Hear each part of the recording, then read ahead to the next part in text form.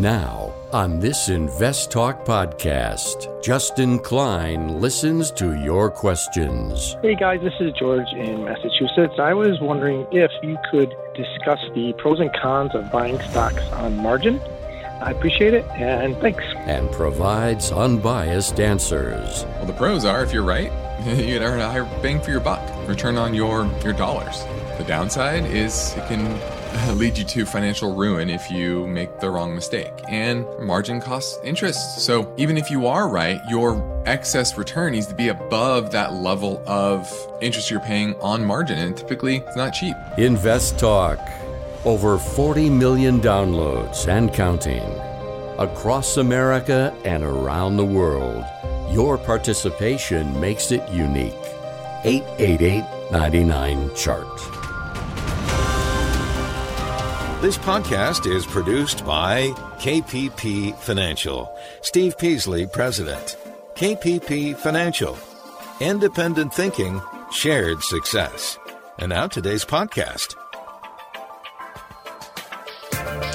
Good afternoon, fellow investors, and welcome back to Invest Talk. This is our Thursday, April 7th, 2022 edition of Invest Talk. I'm Justin Klein, and I'm ready. I'm ready to answer your finance and investment questions this hour and help you take that next step in your path towards financial freedom. We are in an interesting time. There's a lot of cross currents, different winds than we're used to.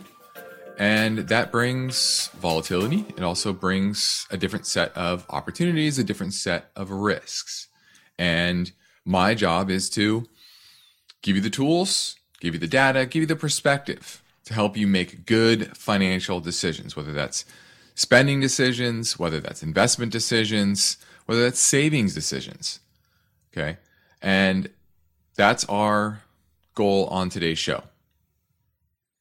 Now, we're obviously transitioning in the markets as well as the economy. You see that with higher rates, higher inflation, and you're probably feeling that a bit on the ground in your day-to-day lives, in your assets, in your home values.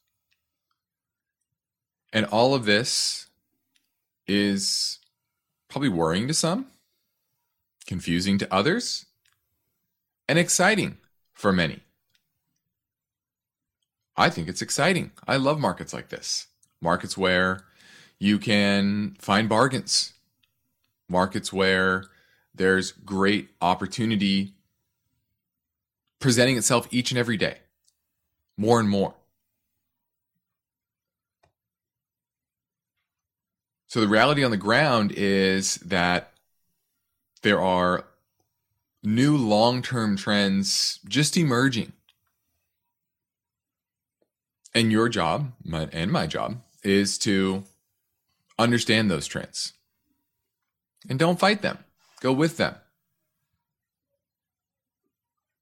And so on this show, I'm going to operate with my mission statement, which is independent thinking and shared success.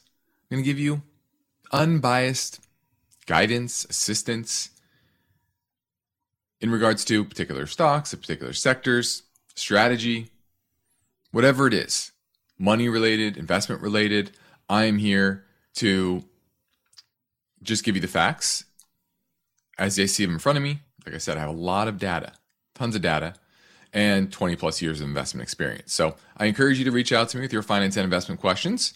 And when you do that, you get to shape this show to your liking. I can talk about whatever is on my mind, but most importantly, this show is for you. So call right now with on our live stream from 4 to 5 Pacific time, or if you're listening after hours, you can leave a question on our Invest Talk voice bank. Either way, the number never changes. It's 888-99-CHART. So let's get right to our first listener question now. Hey guys, this is George in Massachusetts. I was wondering if you could discuss the pros and cons of buying stocks on margin. I appreciate it, and thanks. Bye. Well, the pros are, if you're right, you can earn a higher bang for your buck, return on your dollars.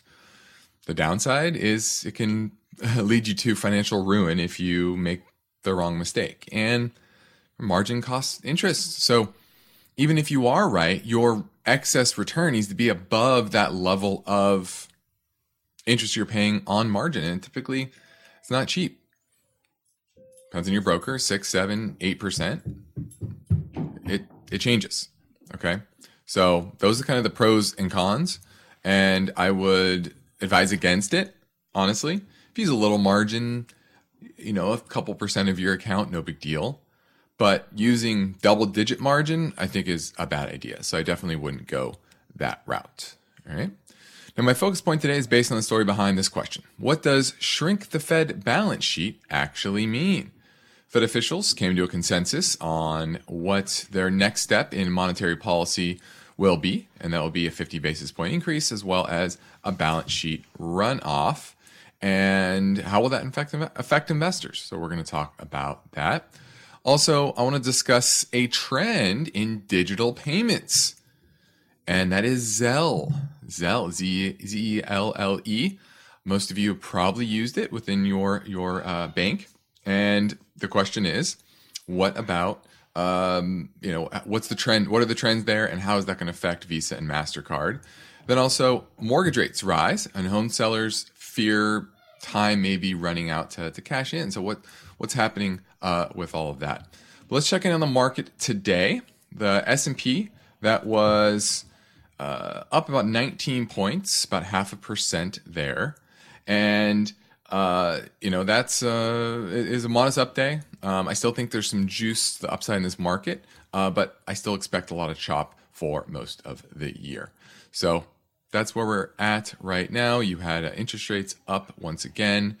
Gold was up, and continuation of kind of the trends you've seen, value over growth, etc. Now we're moving into a short break. Carl from Oceanside, hang on. You'll be next on Invest Talk at 888-99-CHART.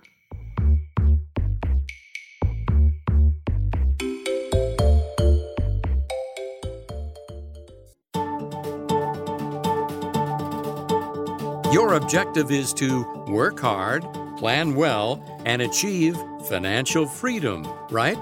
You're in luck, because Justin Klein is here now, ready to take your finance and investment questions.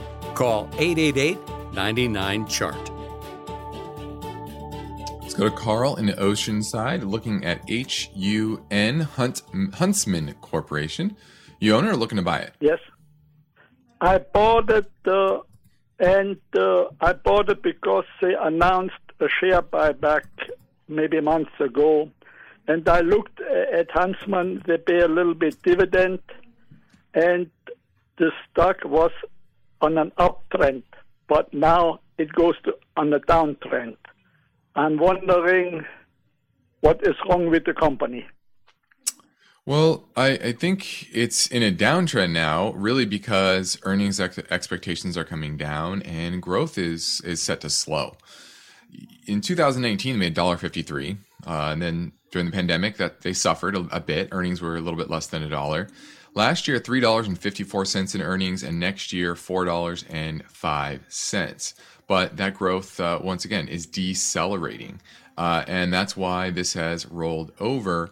And it's a chemical producer. So most chemical producers are pretty cyclical, because those chemicals typically go into products. And when the economy slows, consumer goods demand slows, well, the demands for the raw materials, the chemicals that go into those products, also slows. And that's what you're seeing already. More people are spending on services over goods. And I think that's the issue here. Now, it's a good company. It's small. Let's see, its market cap is about $7.3 billion. I guess it's a mid cap, I would say. Historically, its cash flow is pretty consistent outside of the COVID year, which that's completely understandable. And based on that $600 million in free cash flow that it kind of has averaged, I think it's at a decent value. And its return on equity has consistently been high teens, 20% range. So I like the company. I just think near term, you're seeing some economic headwinds. And so this is a good example of, you don't want to just buy a company because they announced a share buyback. That's nice and probably smart, especially at the valuation that Huntsman is now. But it's in the short term, that's not going to matter a whole or a whole lot. Long term, absolutely. But that's what you're seeing now. It's just the economy turning a bit, and that's going to feed into their expected profits for next year and this year, and the stock's going to adjust accordingly. So that's the reaction you're seeing. Thanks for the call, Carl. Okay. Now, my focus point today is based on the story behind this question. What does shrink the Fed's balance sheet actually mean? And the Fed minutes came out yesterday, and it was pretty clear that they discussed at the March meeting and came to a consensus around balance sheet reduction of about $95 billion a month. And that means $60 billion in treasuries and $35 billion in mortgage-backed securities that would be allowed to roll off. Now, this doesn't mean they're absolutely going to shrink their balance sheet by $95 billion per month. That's the cap that they're going to put on it. And based on the composition of their treasury portfolio, some of them there may be $60 billion worth of treasuries that roll off each month. There may not. And if it's less, then they'll just go with that number. Same with mortgage-backed securities. They roll off when they mature. Typically, they're longer period of time, but in the mortgage market, there's things called refinancing. And you refinance the home, you pay off the old mortgage, and if that mortgage was owned by one of the mortgage-backed securities within the Fed's balance sheet, well, then they're not going to replace that. Okay. Or if you go and sell your home, pay that off and buy another home, that old mortgage is paid off, and then maybe that rolls off the Fed balance sheet as well. And when interest rates rise, that probably is going to be slower because there's less activity in the housing market, there's less refinancing, etc. So don't think they're going to guarantee to roll off $95 billion per month. Now, what also they came to consensus on was a 50 basis point rate hike. And some of them wanted to do that last meeting in March, but they were a bit deterred because of the uncertainty around the Ukraine war. But now that we're 6 weeks into the war, that's kind of known, the economic ramifications for the most part. Now, the minutes were basically a very strong signal, continued hawkish signal, that they're serious about fighting inflation. And markets are expecting the Fed to increase rates a total of 250 basis points this year. They've only done 25 basis points. So the market is now pricing in, just last week it was 8, now it's closer to 10. Pretty crazy. Now they still have a tight labor market on their side, but some members wanted no cap on the amount of roll-off. Others thought it would be good if it's relatively high. And I think that's what that 95 billion number is. Now, how will this affect investors? Well, remember, the Fed has signaled a lot of this for pretty much starting in the fall of last year, for better part of 6 months.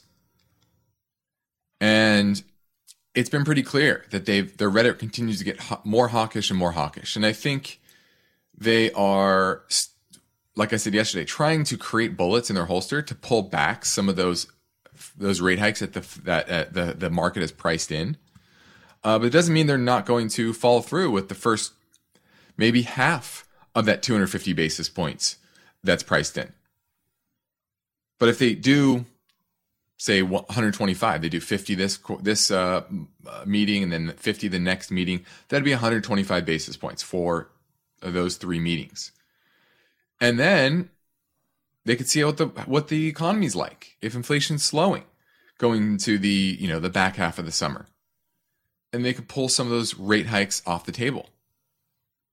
And that's, I think, the bullish outlook. Now, the question is, at what level of markets pain will they be doing that? Where is that Fed put, shall we say? Clearly, the market, it's down for the year, 5% or so.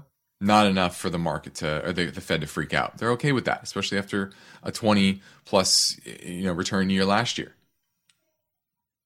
So I really don't think that so far that this rhetoric is going to really change the dynamics of the market.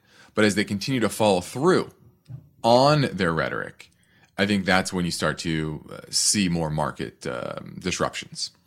Now, Steve and I are thankful for your podcast support, and our free downloads will always continue, but I want to make you aware of 2 other ways to find our material and unbiased guidance: our Invest Talk YouTube channel, where I do a video every Friday, and an Instagram account as well. So head over there and search Invest Talk. Remember, use 2 T's. Now, the phone lines are open, so give us a call now at 888-99-CHART.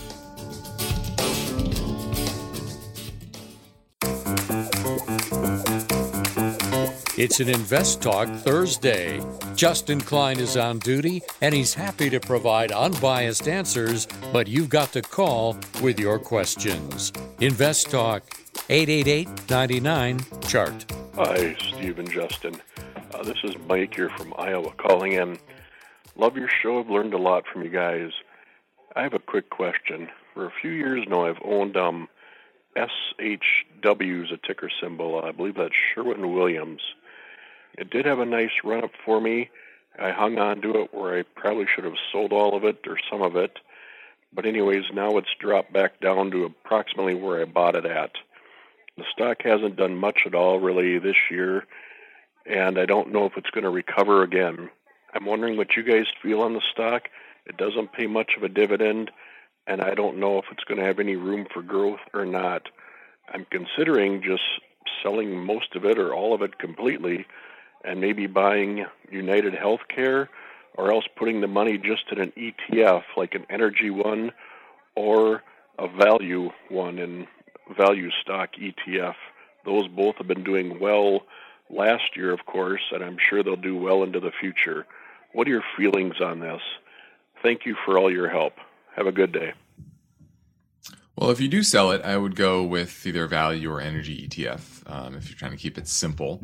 But Sherwin-Williams, this is one of the largest, I believe it is the largest producer of architectural paint, I guess you would call it, in the United States. They have 4,800 stores, and they're the high price point because they're higher quality. And people have had money to repaint their homes, remodel their homes, etc. And this benefited greatly during the pandemic. Okay, but that is expected to slow, and you're already seeing analyst expectations for this year and next year come back down. In the last 2 quarters ago, revenue was flat year over year. Earnings were down 24%.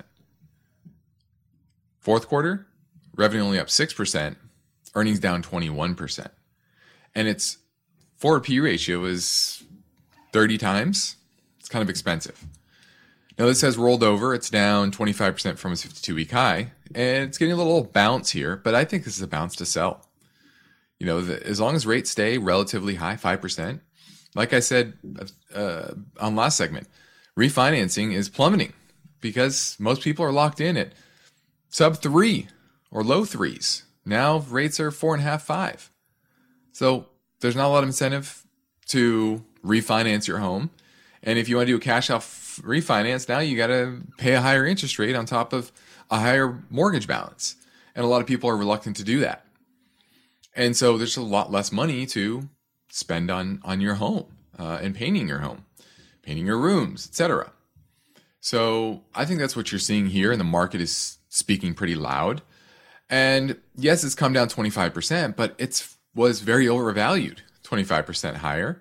And I think it's still overvalued. Our value is closer to $175 per share. Now it's at $263 at the close today. Its enterprise value to EBITDA is about 25, and over the last decade, that's been closer to the mid-teens. So I think there's a good chance of another 30, 40% drop from here, just to get back to market multiples or historical multiples. So I'm going to pass on, I would say, yeah, I would trade out of this on a bounce. Could there be some more upside in the near term? Sure. But I would be using it to sell and, like you said, move into a value or energy-focused ETF. Thanks for the call. 888-99-CHART, 888-992-4278. Let's talk a little bit about Zelle. Now, Zelle is the payment platform that banks launched. It's mainly owned by JP Morgan, Bank of America, and Wells Fargo. And it was kind of the competitor to Venmo, PayPal's Venmo. And it's caught on. There was a record 1.8 billion transactions last year, totaling $490 billion. That was more than double their pre-pandemic levels.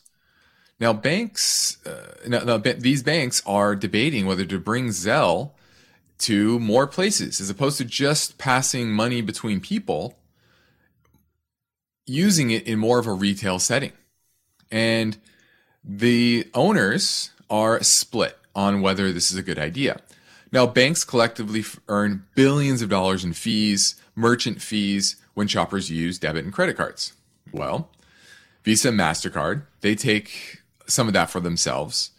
And some of the banks worry that if they go this route, they're going to be taking away their revenue on the credit card side. Now, Wells Fargo and Bank of America apparently are for expanding the service to retail payments. JP Morgan, not so much. They have a bigger credit card business, I believe, and a better relationship with maybe Visa and MasterCard.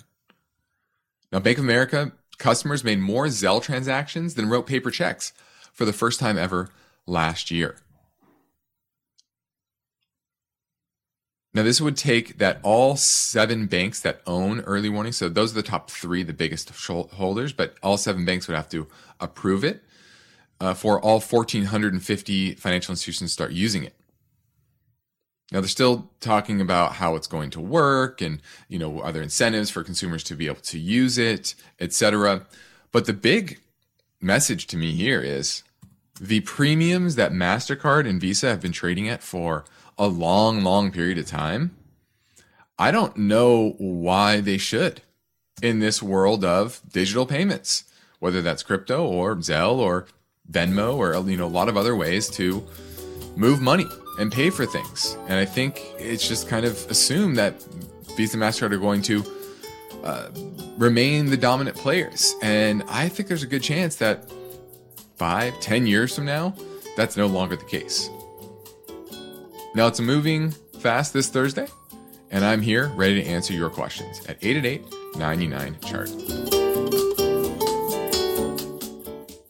eBay Motors is here for the ride. Remember when you first saw the potential?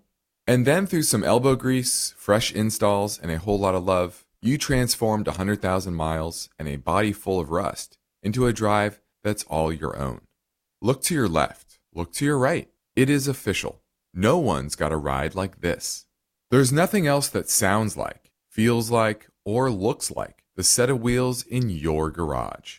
With over 122 million parts, you can make sure your number one ride or die stays running smoothly, so there's no limit to how far you can take it.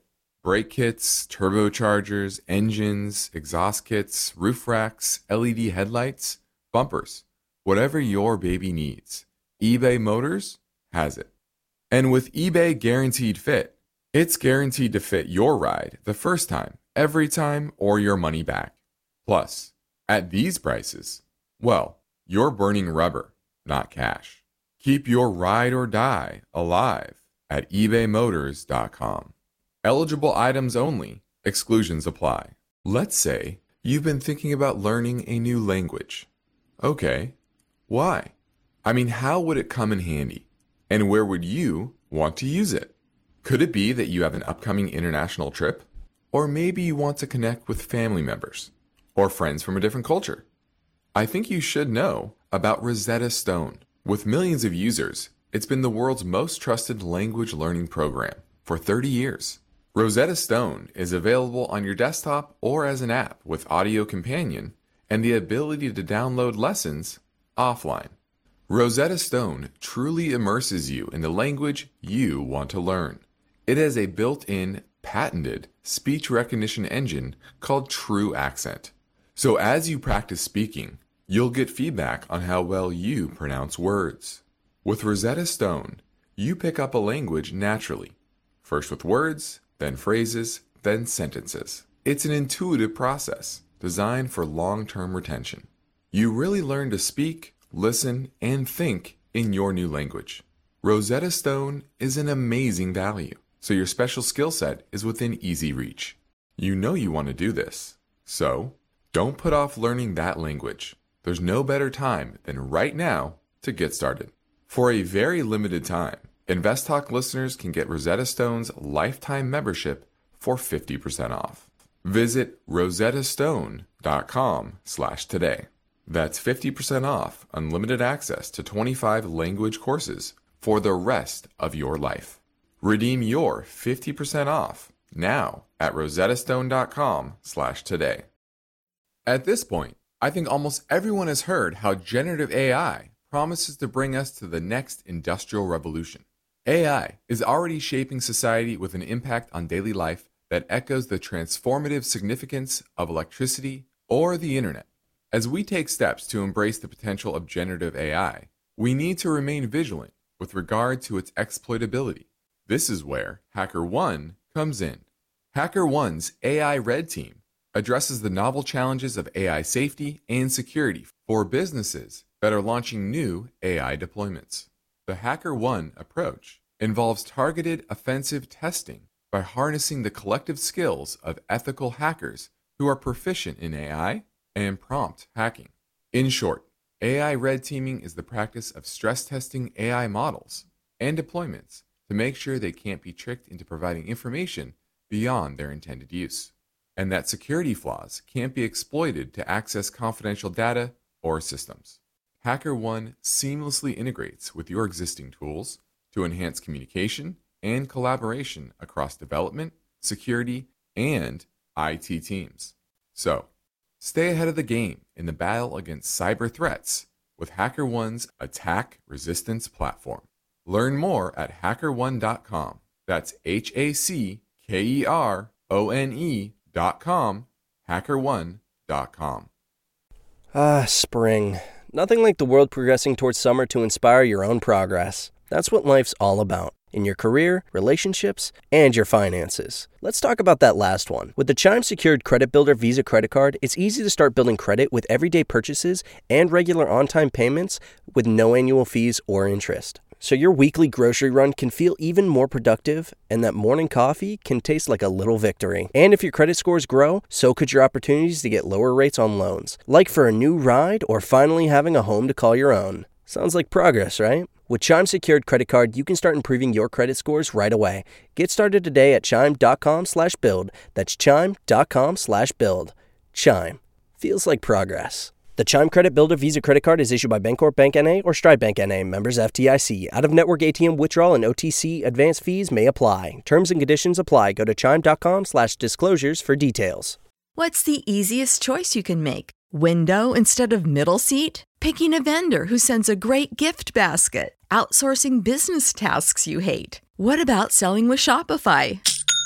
Whether you're selling a little or a lot, Shopify helps you do your thing, however you cha-ching. Shopify is the global commerce platform that helps you sell at every stage of your business. From the launch your online shop stage to the first real-life store stage, all the way to the did we just hit 1 million orders stage. Shopify's there to help you grow. Whether you're selling scented soap or offering outdoor outfits, Shopify helps you sell. Wherever and whatever you're selling, Shopify's got you covered. Sign up for a $1 per month trial period at shopify.com/try. Go to shopify.com/try now to grow your business, no matter what stage you're in. Shopify.com/try.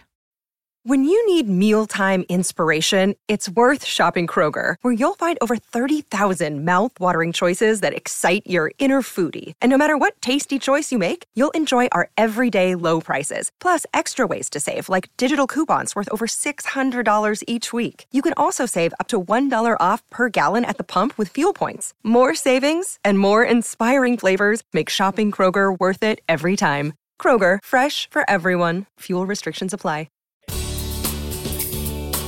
You are listening to Invest Talk, and the market has been interesting.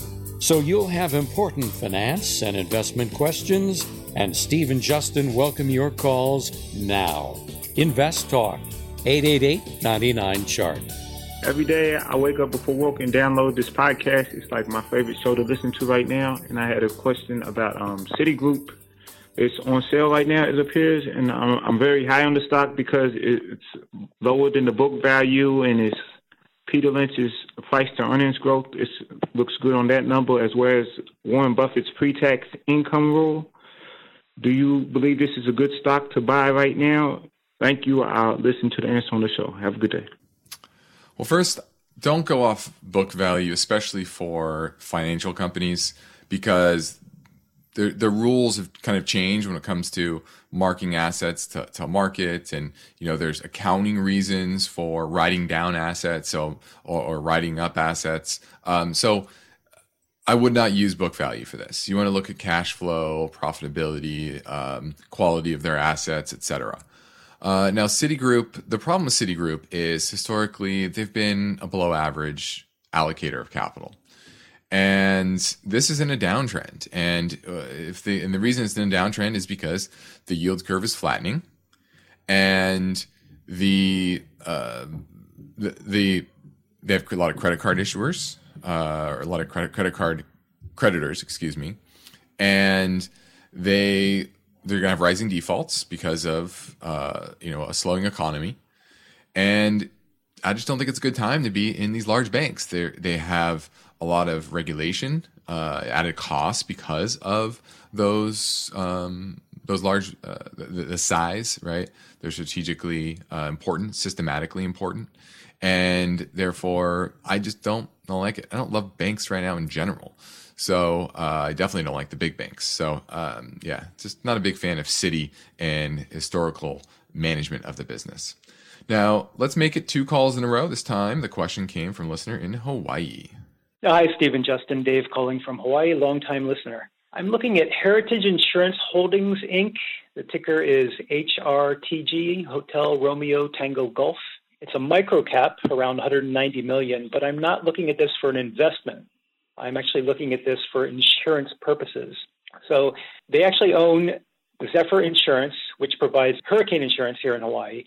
And with such a small market cap, I'm wondering if this company can stay solvent given a major hurricane here in the islands. So hoping you could shed some light on the relationship between an insurance company's market cap or some other metric and their ability to actually pay out given a major event. Many thanks for all you do. Love the podcast. This is actually a very good question. And you're right. They're a very small company, $174 million market cap. They only do $166 million in revenue per quarter. And, that's a very good question. Now, what you want to look at is the AM Best rating for Heritage Insurance. Now, what they could be doing is, and they're likely doing, is what is called reinsurance. Almost every insurance company does this. They might insure you, and they sell off a piece to reinsurers at the best price so that they diversify their risk, and they might be reinsuring you or your home to a much larger insurer. So I would actually just simply go off AM Best, and let me take a look here. Do I have this? B+, good. Outlook, positive. So, it's solid. I think it's okay. I would go based on AM Best more than anything, because they're looking at the risk that they're taking with their book, with reinsurance, etc. So that's the way I would be looking at it, not necessarily the underlying size of the company. I'd be relying more on AM Best. Thanks for the call.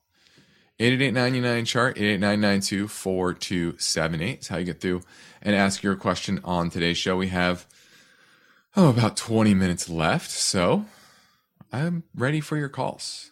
888-99-CHART. Now let's touch a bit on the housing market. And homeowners are, in some ways, thinking they missed out. And there's starting to become a rush for sellers to get their house on the market. A little bit anxiety here. Now, higher rates should, in theory, cool prices.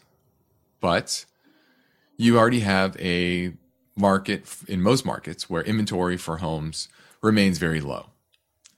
And while it's going to squeeze, high rates are certainly going to squeeze some people out of the market or into lower priced homes. It's going to take a while for the market to kind of right itself and go from a seller's market today to a buyer's market. Now, the first thing you have to think about is don't just think about interest rates and and just say, oh, interest is going up, I need to sell my home. The first step is to understand your local real estate market and your own financial situation. Now, with inflation rising, consumers getting a little more pessimistic, mortgage rates will price some buyers, like I said, out of the market. The average 30-year rate is now 4.72%. And like I said, it's going to take a little while, but don't do it just because you think that the market's going to weaken dramatically. I don't think it really is. And a lot of people try to time the market,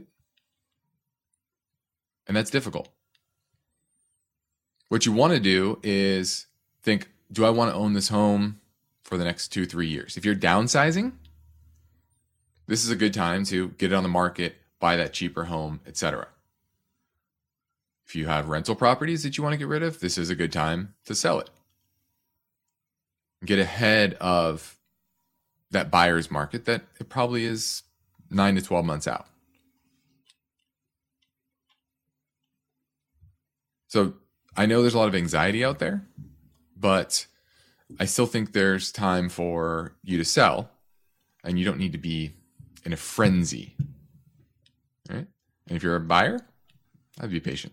Let's go to John in North Carolina looking at Ally. Yeah, hey, Justin. Hey, you gave some really sound advice on a company called Tronox about a month ago that I stubbornly refused to take. So I thought I would try again with another company. This company, Ally Financial, is my second largest position, and that's just a result of the fact that it ran up quite a bit off its pandemic lows. Mm-hmm. I just heard you say earlier about not being a fan of big banks. This doesn't really fit the big bank model. Mm-mm. More of a lender, especially in the automotive space. Seems to me if we head towards a recession, there'll be probably a lot less car buying. So, P is so low, the valuation looks so good, but do I need to kind of take a step back, maybe trim and revisit it in the future? What do you think about that? I think you are correct. I would trim. It's in a downtrend. Its chart is definitely bearish. It's kind of stair-stepping lower. And its valuation, I do think, is coming down. And a lot of that has to do with this kind of over-earned. And I think a lot of it, the reason it over-earned is because of a tight car market. Remember, they're lending money, and they not only are sales prices going up, so the amount they're lending is a lot more, so their interest income's a lot more, so that's definitely benefiting them. But also the strength of the underlying value of their assets. Remember, these are loans backed by what? Cars. And if the underlying value of the cars are going up, well, then if somebody stops paying, they're happy to go repossess it, sell it. They're probably going to make a profit. Whereas maybe a few years ago, they were going to lose money. Right? So it's a fantastic, unemployment rate's very low. So most people are paying. Most people are paying up. They're paying off it's easy to pay off their old loan if they're selling their car because they're getting a good amount for it.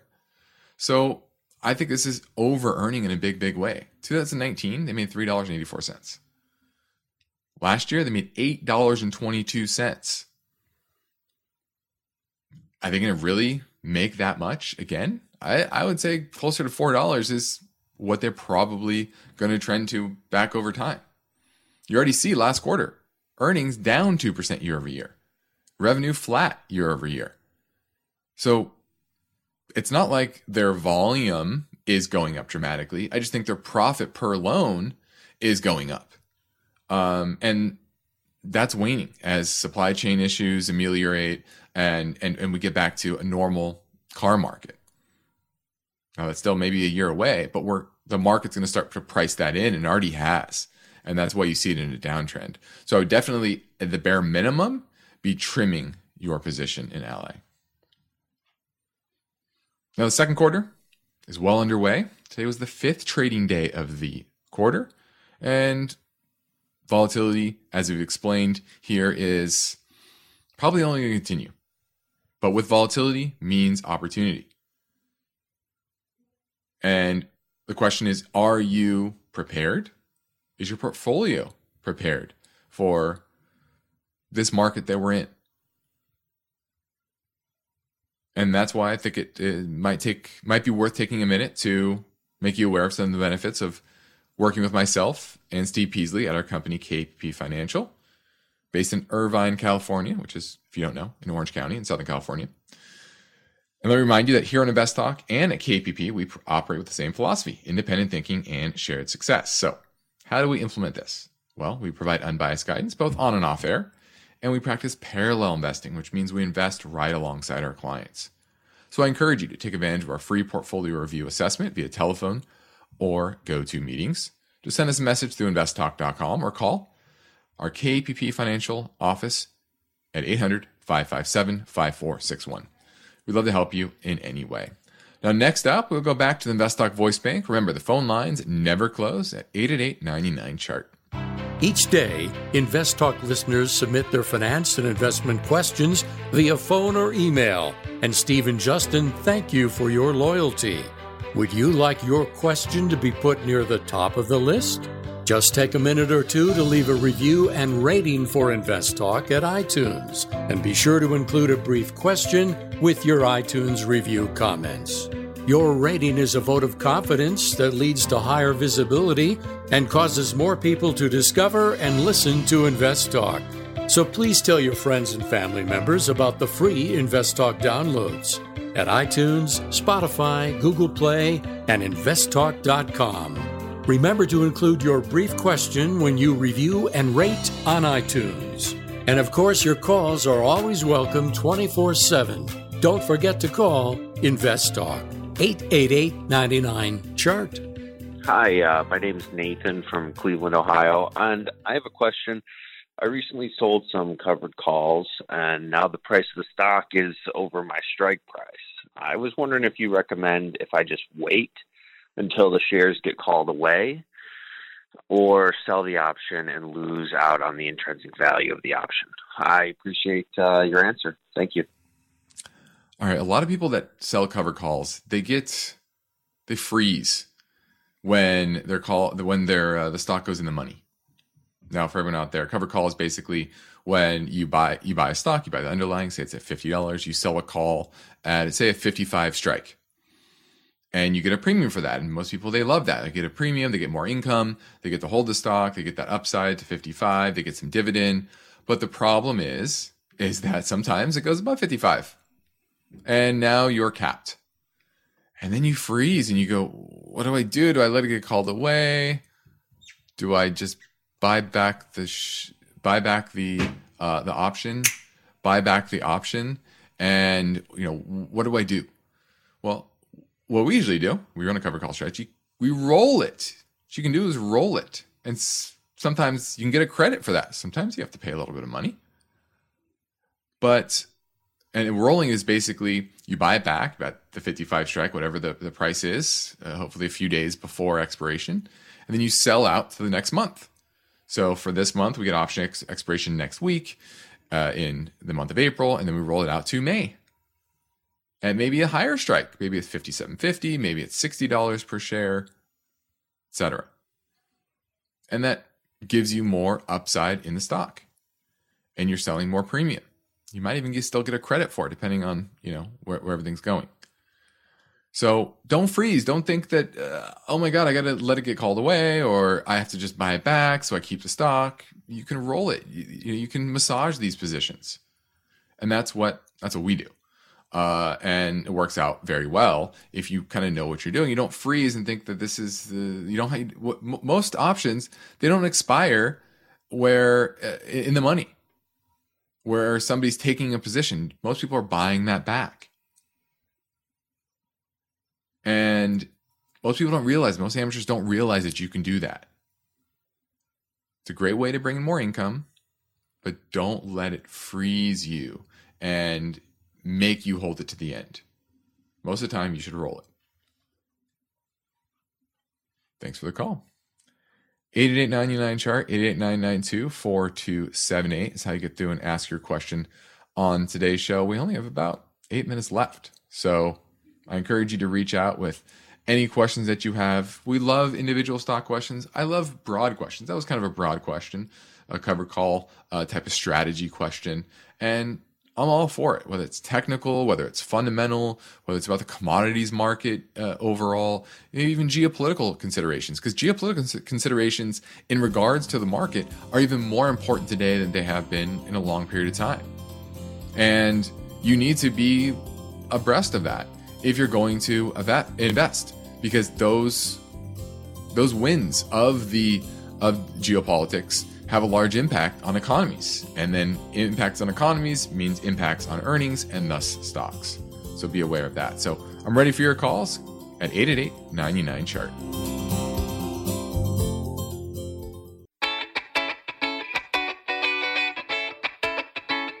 Have you heard about Riskalyze? It's a brief question and answer form that you fill out online. Steve Peasley and Justin Klein will also get a copy of your responses. They can use the Riskalyze results to help you formulate a strategy that fits your investing risk tolerance. Learn more anytime and take the Riskalyze quiz at investtalk.com. Hi, I was hoping to get your assessment on Oasis Petroleum, ticker symbol OAS. Was wondering if you think this would be a good investment, and if so, what would be a good entry point? Thank you so much for all that you guys do. Bye. All right, this is Oasis Petroleum. OAS is the symbol, and this is a smaller E&P company, about $2.8 billion market cap. Looks like it came out of bankruptcy in late 2020, but I actually kind of like that. Companies that come out of bankruptcy means that they got all of they renegotiated their debt down dramatically over that period, and its earnings have come back in a big way. So it's to make $31.93 this year. That's up 235% from last year. $146 stock, supposed to make $30 next year. The chart looks like it's consolidating just fine. So based on forward earnings, it's trading at 5 times forward earnings. I'm fine with that. 1.6% dividend yield. They just started paying that. Probably going to go up over time. I like oil companies right now. Oil and gas companies. They have some midstream assets as well. So I'm going to give Oasis Petroleum, OAS, a thumbs up. Now we have time to tackle another caller question. This one came in earlier on an Invest Talk Anytime listener line at 888-99-CHART. Hi, this is Alex from the Bay Area. And my question is, can you compare and contrast a value stock to a growth stock? Thank you. Well, there's no hard and fast rule of what a value stock is or a growth stock. I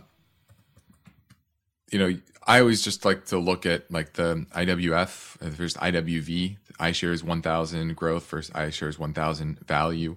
It's a good way to look at the different types of companies. Growth stocks are about the story. They're about the companies that are quote unquote disruptors. And the hope is that you're picking names that are going to be much larger revenue wise in the future. And typically they have higher sales growth today. And the market is pricing a premium on those. Okay. So for example, the IWF, the average price to book is 9 times, whereas the category average is only 6 times. But your sales growth is much above average. And in times where interest rates are low, you discount that future growth very minimally. That's what a discounted cash flow model is. You have to discount it by some interest rate. When interest rates are low, that interest rate is low. In a time where interest rates are going up, inflation is going up, you care less about that future and you care more about what is actually happening today. Now, IWF, if you look at the sectors it holds mainly, 42% technology, 0.5% energy, 1% basic materials. So you can see the growthier stocks aren't doing very well right now because what's going up in value? The companies that can actually do something for you today. When times are tougher, when inflation is higher, it's hard to get your hands on things because of whether that's supply chain issues or just shortages of supply. You care about getting the products today. You're going to pay up for them. Your margins for those companies are going to be much better. Are you going to care as much about what company will do 5 years from now, 10 years from now? And the vast majority of those aren't going to turn into what they promised or what investors hope they will be. So that's the difference between growth versus value. We've just gone through a period, decade plus, 14 years really, 2007 to 2021, where growth outperformed. This is a new era. About now, about today, about getting products and services that you can use today. I'm Justin Klein. This completes another Invest Talk program. Steve Peasley and I thank you for listening. We encourage you to tell your friends and family about our free podcast downloads.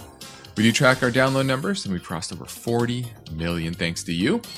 And you can get yours anytime at iTunes, Spotify, Google Play, and be sure to rate and review on iTunes. And if you leave your question with your review, we will prioritize your answer. Independent thinking, shared success. This is Invest Talk. Good night. Because of the nature of the interactive dialogue inherent in the format of this program, it's important for the listener to understand that not all comments made will apply to them specifically. Nothing said shall be taken to be investment advice, or shall statements on this program be considered an offer to buy or sell securities. Such advice is rendered solely on an individual basis, and at times will require that the investor review a prospectus before investing. Invest Talk is a copyrighted program of Klein Pavlis Peasley Financial, a registered investment advisor, which retains all rights. For more information regarding KPP's investment advisors, call 1-800-557-5461. Steve Peasley is President and Justin Klein Chief Executive Officer of Klein Pavlis Peasley Financial.